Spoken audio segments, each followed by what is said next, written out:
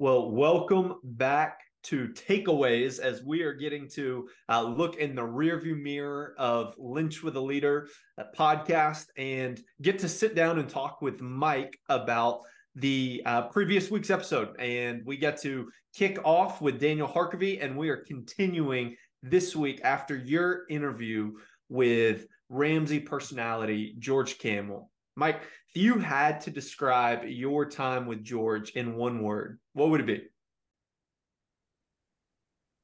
It was challenging. I think George sees it, right? And I think it was incredibly challenging in the sense of I think George has a lot of clarity on the role that money can play in your life.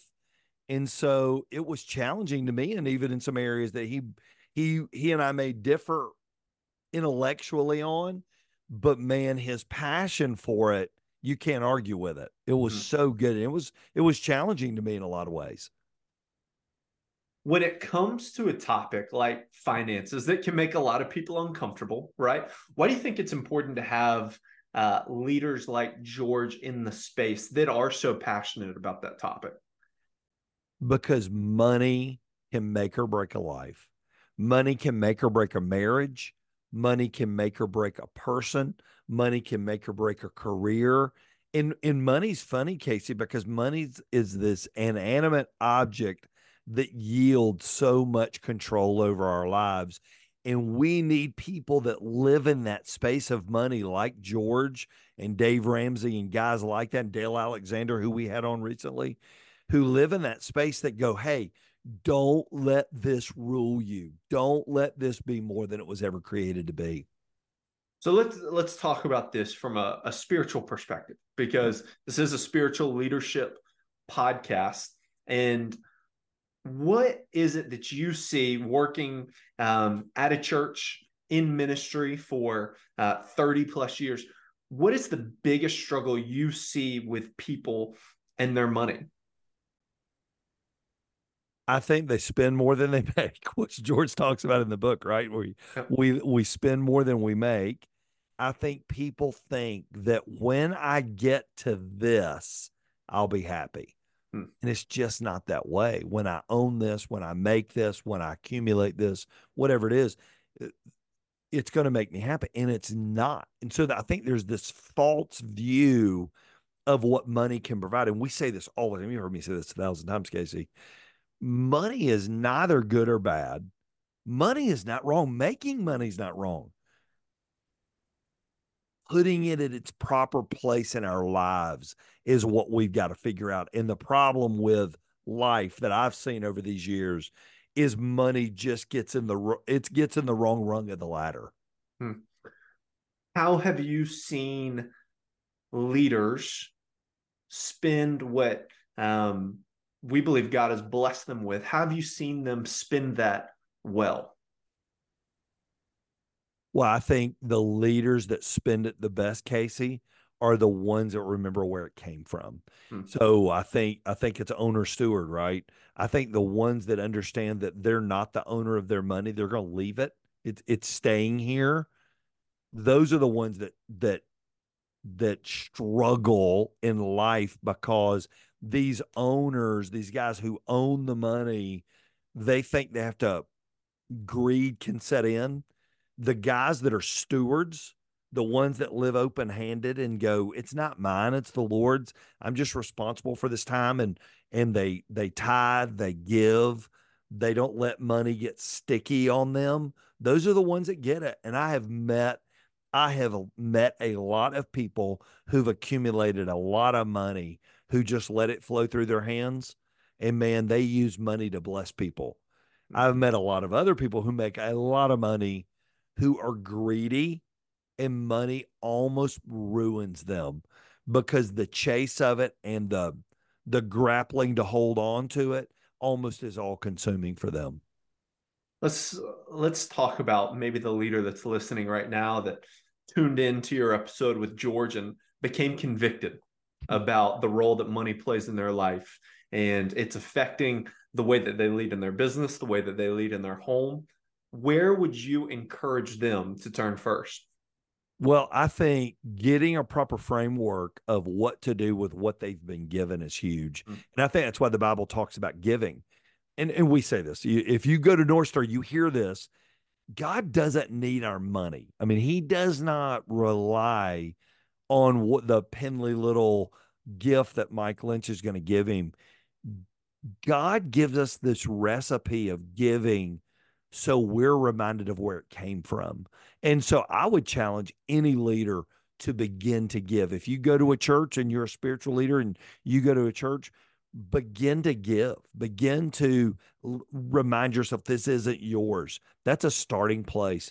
A great book like this book by George, right? Breaking Free from Broke. Dale Alexander's book, The Talk. Dave Ramsey's Financial Peace. Getting those principles in place are great starting blocks for where we go in our future. Hmm. That's good. That's good. And man, I thought that George again brought so much insight, passion, but relatability to a Yeah. topic that is hard for people to talk about, because George shared some of his own experience of being broke Yep. and being at a place where he was in an incredible amount of debt and how he overcame that. And I think that's one word that stuck out to me during this podcast was George's vulnerability to be willing to share how he got to this point. Why is it important that we're willing to share our stories?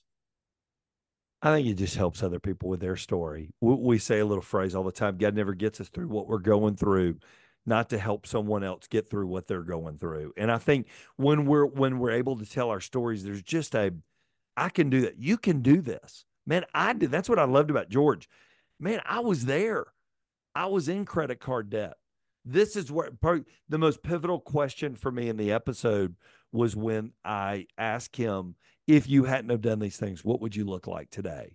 Hmm. And he's like, I would probably be living in a house I couldn't afford, paying a lot of car loans, not putting any money away, and basically surviving. And because he told his story, it helps somebody else go, man, if George can do it, I can do it. He wasn't some well known personality who Dave went and got. Dude, he was just working there. And it just, there's a, if George can do it, I can do it. I think there's just a power in our story because we give a face to a principle. You haven't listened to this episode, I want to encourage you. Go back in your Spotify or your Apple playlist, jump back on YouTube, and sit down and carve out 40 minutes to watch this episode with George, because it could completely change your perspective on what finances look like in your life. Now, the train doesn't stop here. We're moving to a pivotal episode, aren't we? The big 200 number for your interview with Jordan Rayner. Why don't you tell me a little bit about what we can expect next Monday? You know, Casey, we couldn't have planned it any better for the 205th episode because I think Jordan sort of takes all 199 episodes and he wraps them in. He brings them in because he talks about the sacredness of secular work. The majority of people listening to this podcast today aren't in vocational ministry. They're not working at a church. They're working as engineers and architects and sales guys and ladies and people in business and people in real estate and people in government and people in athletics and all types of academic work. And I think there's a lot of times, Casey, it's really easy for us to go, well, that's secular work, but I'm in a sacred category. And Jordan blows that myth up, talking about the sacredness of secular work. And I think for a lot of people, it is going to unlock their faith Monday to Friday and Monday to Saturday. They are going to look at what they do totally differently than they did before. I'm telling you, it may be one of the most paradigm shaping episodes we've ever done. And The book is outstanding that he wrote, but Jordan's in that tech world, right? He's in the high tech world of all the stuff he's involved in the industry he's in. He lives it. He gets it. He's not me as a pastor writing about it. I think it's an episode that could truly change how we work the rest of our journeys. And we don't want you to miss that episode. So if you haven't already, or if you have been tuning in to these 199 episodes that are that have led up to this moment, would you do us a favor and go and like and subscribe to the podcast in whatever platform that you watch or listen from? It is helpful for us, and hopefully helpful to the next leader that may find out about Lynch with a Leader. So if you're joining us on Spotify, Apple, YouTube, wherever you get your content, thank you for being with us. We can't wait to see you on Monday as we get to sit down with Jordan Raynor. We'll see you guys soon. Thanks again.